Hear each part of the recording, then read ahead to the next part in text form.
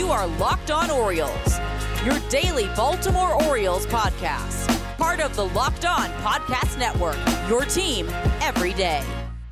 Hey there, Orioles fans. Today is Monday, April 5th, 2021. Your Baltimore Orioles are a perfect 3-0 and in first place in the American League East. And this is, of course, the Locked On Orioles podcast, part of the Locked On Podcast Network, your team every day. As always, I'm your host, Connor Newcomb, and on today's episode, we're going to break down all the great things we saw from Fenway Park over the weekend to open up the 2021 Major League Baseball season with the Orioles sweeping the Red Sox. Basically couldn't have gone any better than it did this weekend for the O's, and seeing those Fangraphs playoff chances for the O's, there is a chance there now. It is above 0.0%. So we're going to give our three big takeaways from the weekend for the Orioles involving Cedric Mullins, what he did at the plate, the pitching as a whole, and who might be the answer at second base for the Orioles. That's all coming up. We will also take a look at tonight's Orioles-Yankees game at Yankee Stadium and also talk about what's coming up this week on the pod. But that is all coming up on this episode of the Locked On Orioles podcast, which is brought to you by Built Bar. Go to BuiltBar.com and use promo code LOCKED15 and you'll get 15% off your next order of those delicious protein bars over at BuiltBar.com. So today on the podcast are three big takeaways from the Orioles sweep over the Red Sox. And you can expect episodes like this on most Mondays here on the pod when we return from the weekend. Mostly going to give you three big takeaways from each of these weekend series throughout this full 162 game season. So we start here with takeaway number one from the weekend. And that is that Cedric Mullins looks really, really good as just a left-handed hitter and really, really good as the Orioles answer in the leadoff spot in their lineup. If you didn't catch any of the Orioles baseball this weekend, probably the biggest thing you missed was the performance of Cedric Mullins. And, we know how it's gone for Cedric. He came up in 2018 and was being tabbed as the replacement for Adam Jones. Even late in that season was playing center and had moved Adam Jones to right field in Jones's final month as an Oriole. And then Cedric Mullins came up, in 2019 once again, couldn't hit, was demoted to AAA, finished that 2019 season in Double-A Bowie, not where he wanted to be.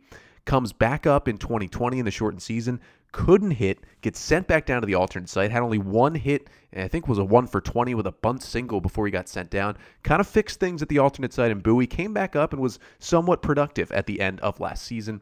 But of course, this offseason, he decided no more switch hitting. He was terrible from the right side anyway, becomes a left-handed hitter, and man, has it paid off. Had a wonderful spring, and this is things you like to see. Sometimes spring training stats don't mean anything. Other times they can show, what a guy can, produce early in the season as well.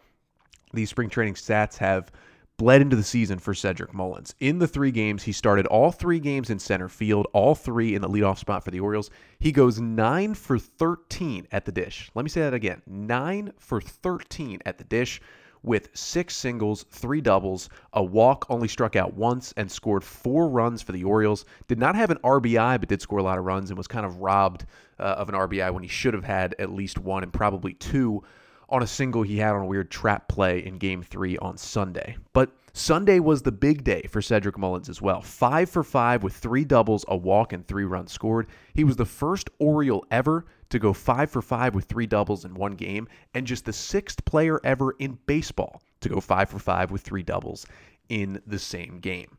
And now, of course, one of the issues, drawbacks with him, going to just lefty is how would he hit against left-handed pitchers, because he had never really hit lefty on lefty. He'd always been on the right side, and he was about a career 145 hitter from the right side, so it wasn't going well against lefties, but this is a different look.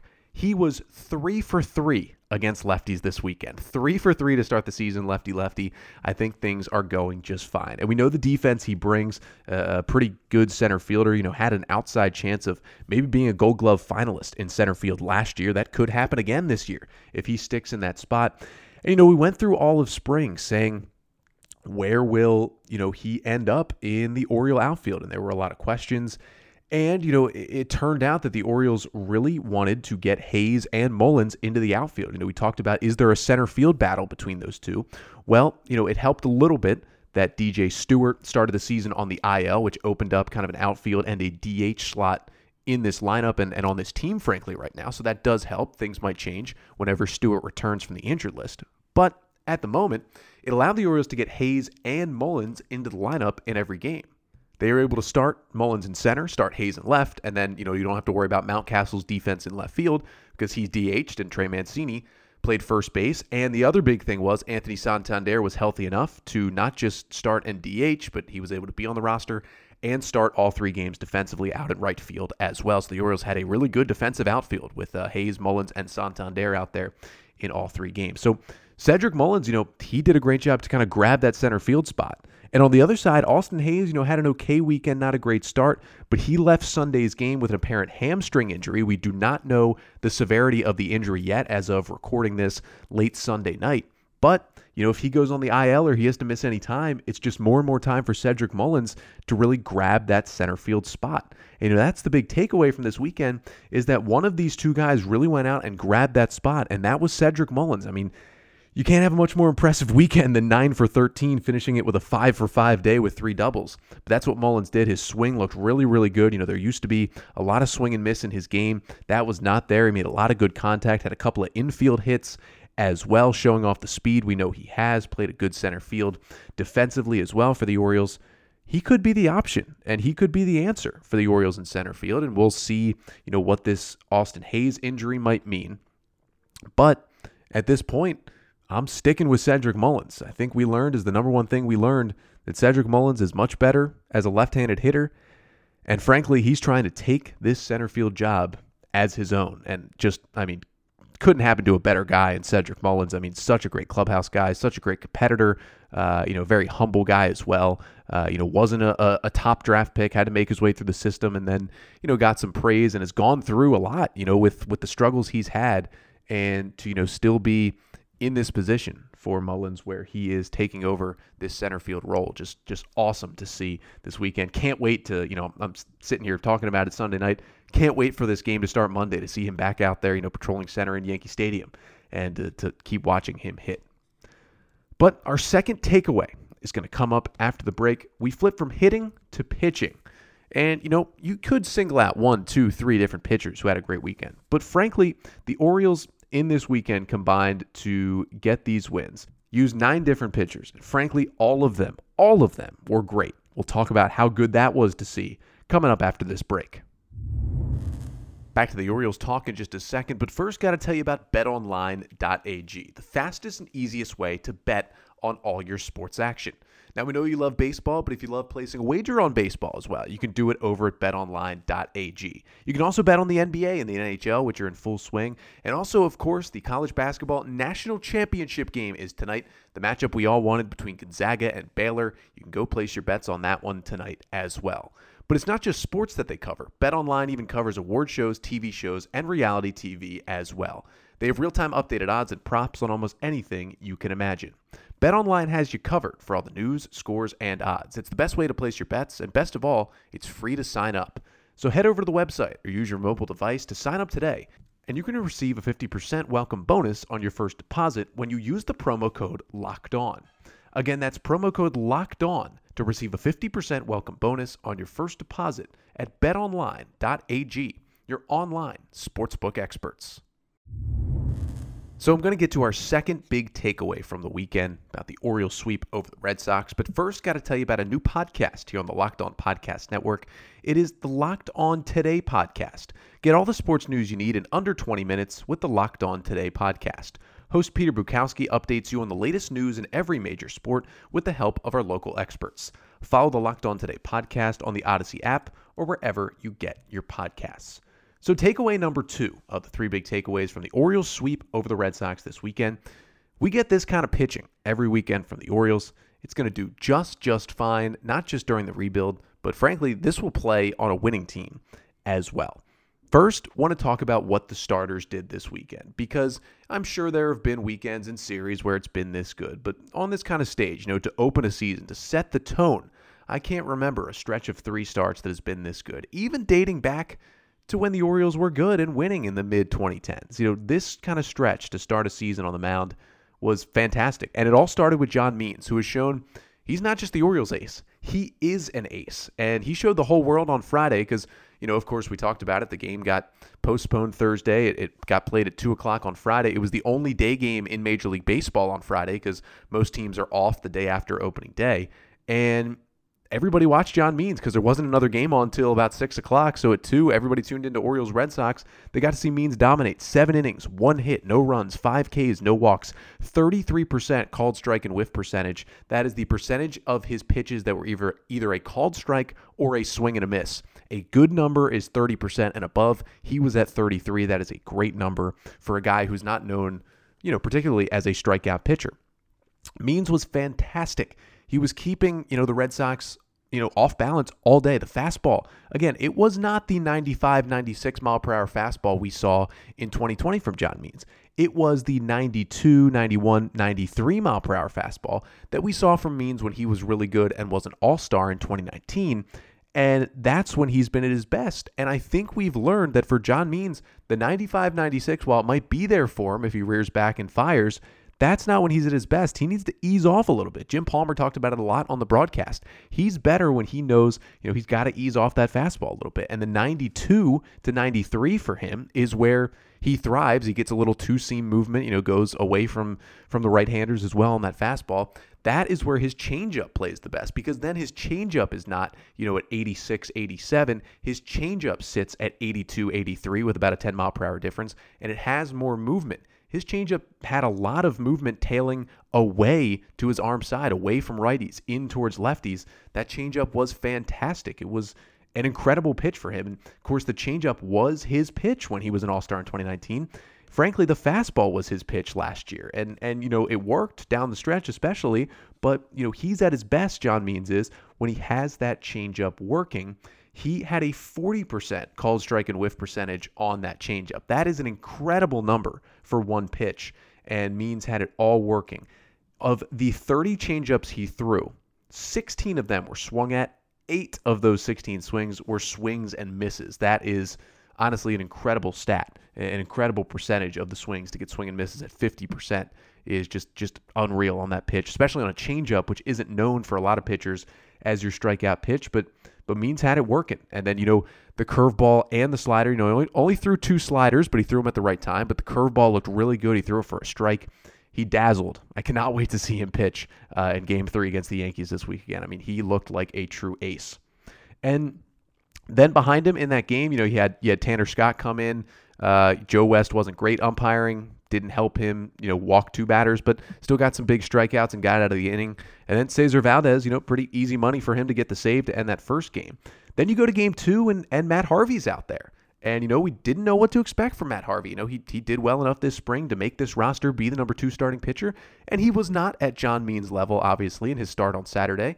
But he did enough for the Orioles to win the game. Matt Harvey, 4 2/3. He allowed 2 runs on 6 hits, 4 Ks, and 1 walk. I mean, the 23% called strike and whiff, not amazing, but not terrible either for Harvey. And, the fastball looked crisp. He wasn't up to that 95, 96, but again, he was 92, 93, which is a little better than he's been, over the last couple of years, his really bad years in KC and in Anaheim.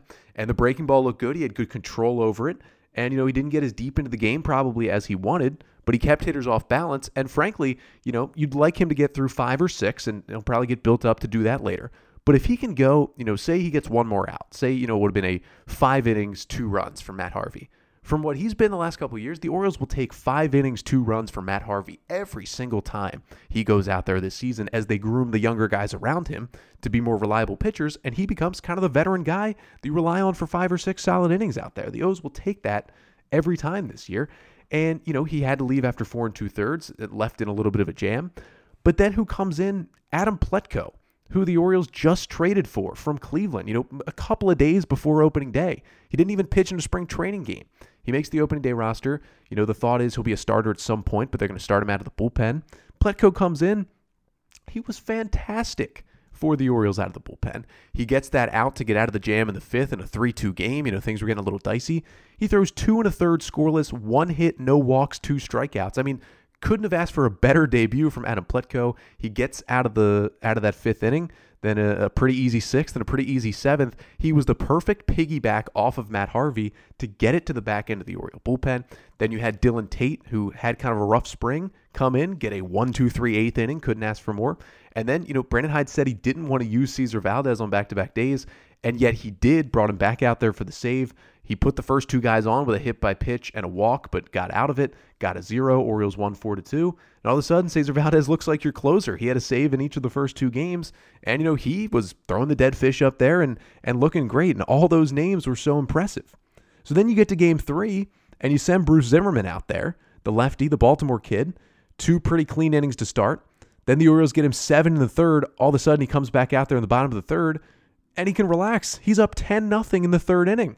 And he still puts together a quality start. 6 innings, 4 hits, 3 earned runs, 5 Ks, a walk, and he did give up a solo home run to JD Martinez, who was really the only guy who hit him. JD Martinez had some big hits on Sunday. That was really the only guy that was able to get to Zimmerman.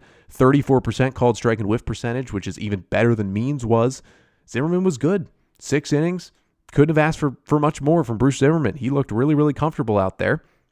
And then the Orioles turned it over to Cole Sulser. It's an 11-3 game when Zimmerman leaves. Sulser comes in, and Cole Sulser does his job. 2 scoreless innings, 3 strikeouts. You love to see it from Cole Sulser. And then it's 11-3 in the 9th. You get to get one of the Rule 5 guys in there. Tyler Wells comes in. It wasn't an amazing inning, but he put up a 0 and got the final 3 outs, and the Orioles won the game and completed the sweep. And so everybody that pitched well for the Orioles.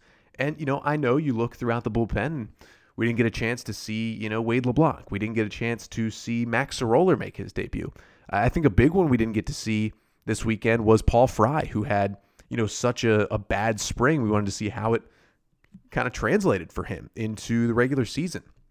We didn't get a chance to see Sean Armstrong because he was put on the paternity list, but it does look like he'll be back for Monday's game. And so there were some names who you didn't get to see for the Orioles, but the 9 pitchers they used were fantastic. And the weekend just could not have gone better for the pitching. And the big takeaway is if they can get that every weekend. They're not going to, probably. There's going to be some rough starts, and we know that. There's going to be some rough bullpen appearances. We know that. Still an unexperienced bullpen. But if they can get that every day, you're going to win a lot of games. If you can get that 2 out of 3 times in a series, you're going to be in these series. You're not going to be as bad as you think, and you're going to be competitive maybe sooner than you think. I mean, it's just, it's not going to be this good all the time, but what a fantastic weekend for Orioles pitching. But the final takeaway is coming up next. It has to do with, the question mark at second base. It was somewhat answered for the Orioles over the weekend. We will get to that and then look ahead for this week on the pod coming up after this break. Back to talking Orioles in just a second, but first got to tell you about Built Bar. And it's not just the OG Built Bar. We know about all their flavors, but it's the new flavors as well, including caramel brownie and cookies and cream. And they just had their Built Bar bracket to find out who was the most delicious flavor of Built Bar. But frankly, all these flavors are delicious. All of them are covered in 100% chocolate. All of them are soft and easy to chew. It is a great and healthy snack, these Built Bars. They're great for the health-conscious person. You can lose or maintain weight while indulging in a delicious treat. Let's look at the peanut butter bar. It's got 19 grams of protein, just 180 calories, just 5 grams of sugar, and 5 grams of net carbs. Again, delicious, but good for you as well. So go to BuiltBar.com, use the promo code LOCKED15, and you'll get 15% off your next order. Again, that is promo code LOCKED15 for 15% off your next order of those delicious protein bars over at BuiltBar.com. So Cedric Mullins had an incredible weekend. The pitching had an incredible weekend. But our final takeaway for the Orioles from the weekend is what happened over at second base. And the takeaway is that we don't know for sure yet, but looks like Rio Ruiz could potentially be the answer for the Orioles at second base. Now, of course, you go back to last week. We mentioned the trade for Adam Plutko from Cleveland. He did great in his debut, but the Orioles had to make a move, and they did something somewhat surprising. They DFA'd Yomer Sanchez, who, we all kind of thought was just kind of penciled in to be the Orioles starting second baseman, but they DFA'd him, and we knew he wasn't a great hitter, but he was a good glove. But it seemed like the Orioles had seen him enough in spring training to know that, we don't like the bat, and we think that there is not as big of a difference between his glove and the gloves of, Ruiz, Arias, and Valaika, to the point where, it's okay to have a bad bat like Sanchez, and they would rather have the Ruiz, Arias, or Valaika bat in there over the Yolmer Sanchez bat. So they DFA him, and we don't really know who's going to be at second. It allowed Ramon Urias to make the team. If Yolmer Sanchez is there, Urias probably starts the year, on the taxi squad / at the alternate site. But, because he's gone, Urias at least makes it. And, there was a thought that he could probably be the starting second baseman on opening day. But, the Orioles go with Rio Ruiz. They started him at second for the final 2 spring training games. We know they had been working him out at second base on the backfields as well. And, they get the left-handed bat in there against the 3 right-handers that the Red Sox started over the weekend in Eovaldi, Houck, and Garrett Richards. And it worked out for the Orioles, at least defensively. At the plate, he wasn't great. He had a 2 for 12, worked a couple of walks, did strike out 5 times, didn't look amazing, drew a walk on opening day, ended up having a couple of singles in the 11-3 win on Sunday, but, still needs some work with the bat.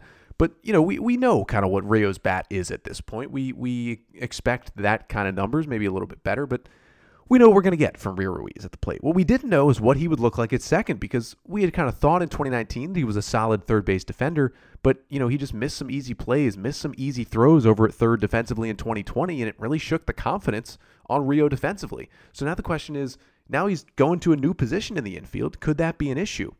But what we saw with Rio Ruiz at second base is that the shorter throw really, really helps him, because I think some of the throws were some of his issue. And the fact that, you can be a little rangier at second base. Third base is more about reaction time, a quick first step, making that initial first move. Second base, you have a little bit more time to think. It's a shorter throw, but you have more time to react. There's much more, lateral movement involved at second base. You can be a little bit more rangy. And, Rio Ruiz has a history of coming up as a shortstop, and I think that helped him at second base this weekend. We saw 2 Jose Iglesias-like. I saw people comparing it to Jose Iglesias, kind of over-the-shoulder catches running out into the outfield on, shallow pop flies that are kind of tweeners between the outfielders and the infielders. Rio made 2 pretty incredible catches on opening day, and, they were great plays in which, the game might kind of change if either of those drop. The Red Sox would have had a couple guys on in each of those situations. And then he made a really, really good diving stop, moving to his left in the hole, got up and threw a guy out for a big out on opening day as well. Made some really, really key plays at second.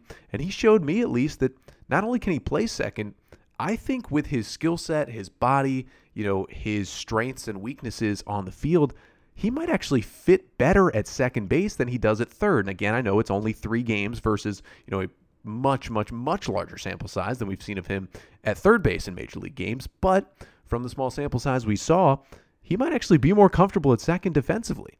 And so this promotes a kind of an interesting situation for the Orioles because, we thought they didn't have, a guy who was a definite second baseman, Valaika, a utility guy, Urias more of a shortstop who can play second, and Ruiz was a third baseman. But now we might start to look at Rio Ruiz, potentially if things goes well, as a second baseman, which makes the move to DFA Sanchez make a whole lot more sense for the Orioles and gives the O's, A, a spot to, keep Rio on the team, and B, a bigger sample size for him to, prove himself. Because, some people kind of cast him off, especially when the Orioles signed Michael Franco. And, they really cast Rio off, said, all right, there's your third baseman. He's, a little bit worse defensively, but he's a much better hitter than Rio, and he's a much more established Major League veteran. Must be it for Rio Ruiz, with Sanchez at second. But now you move Rio over to second. I don't know if he'll play against lefties. We will see Monday night as, Jordan Montgomery, the left-hander, will start for the Yankees. I would expect, we'll see how the injuries work out, but I would expect probably Pat Valaika to be in there as a starter in the lineup because he's a righty who hits lefties very well. And we could see Valaika and Urias in the lineup. Could see Urias and Valaika both get their first starts. Maybe Valaika in the outfield if Austin Hayes is injured, and maybe Urias starting at second base. And maybe Rio's out of there against the lefties this year. But obviously you see more righties than lefties. And maybe Rio, whenever there's a righty in there, he's the starting second baseman. And again, Pat Valaika might be needed in the outfield because, we talked about the Austin Hayes hamstring injury. How's that going to affect this team? We'll see what kind of roster moves they do. Again, recording this on Sunday night, so by the time you listen to this, they could have made the moves already. But it'll be interesting to see if Hayes is out for an extended amount of time or makes any kind of IL stint, what they kind of do with the outfield. Valaika came in and played left field for the majority of Sunday's game after Hayes went out with the injury, but I don't think the Orioles want him out there long term, so I would expect them to add an outfielder, whether it be a Stevie Wilkerson or Yusniel Diaz or a Ryan McKenna, one of those 3 guys, to the roster for the time being if Hayes does have to go on the IL. So we'll see how that affects the playing time for Valaika and those guys, but I think Rio's going to be in there at second at the very least when there's a right-hander on the mound. And the other thing was, late in the games over the weekend, especially in the close games Friday and Saturday in the 8th and 9th innings, the Orioles put Arias at second base defensively, actually moved Rio over to third, and they took Michael Franco out of the game, who, is still a little bit shaky defensively in third base, did have some big hits this weekend in his Oriole debut, but you'd still rather have Rio over there, and you can still do that, move him to third, and put Arias at second base defensively. So it gives him a little bit of versatility as well. And to be honest, I liked what I saw from Rio Ruiz this weekend, and I think he's going to stick at second base more than we think, and I think it's going to give him a little more of a shot. But those are your three big takeaways from the Orioles weekend, and just, man, what a weekend it was. They sweep the Red Sox. They're in first place in the AL East. You love winning, and we know the Orioles aren't going to go 162-0. We know they're not going to end the season in first place, but it's nice to start the season well and show people that really, this Red Sox team, talent-wise, is not that much better than the Orioles, to be honest. And I think, without Eduardo Rodriguez and without Chris Sale, the two top starters who they don't have right now, the Orioles have a much better pitching staff than the Red Sox. I think no matter what kind of full strength each team is at, the Orioles have a better bullpen than the Red Sox. And we saw that this weekend, and it's kind of nice to get that validation and nice to show that to people who have basically said, the Orioles are a terrible team, there's no talent here, no reason watching them. Well, they just swept a Red Sox team and looked like the much, much better team, frankly, in all three games.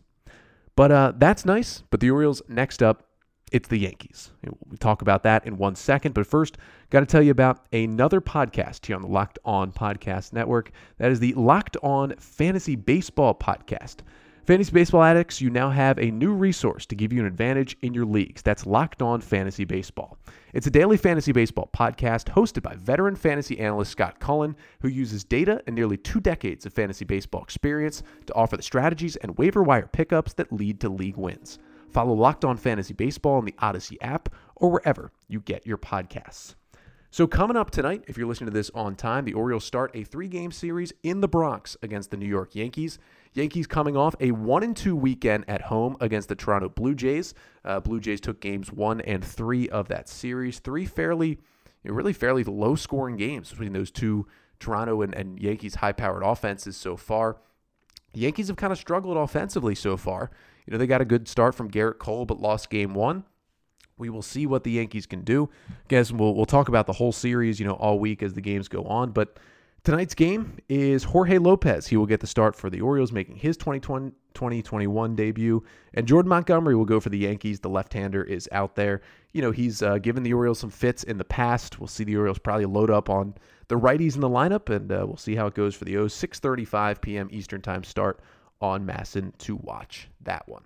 And then we will be back with you tomorrow here on the pod. It is a Mailbag Tuesday episode tomorrow. If you want to get in your questions or comments for the Orioles to get them answered on the show, you can email us at lockedonorioles@gmail.com or tweet me at Connor Newcomb _ or tweet the podcast account at Locked On Orioles, or you can DM either of those accounts. The DMs are open to get those questions in for, again, a Mailbag Tuesday episode that is coming up tomorrow. But until then, I'm Connor Newcomb, and this has been the Locked On Orioles podcast, part of the Locked On Podcast Network, your team every day.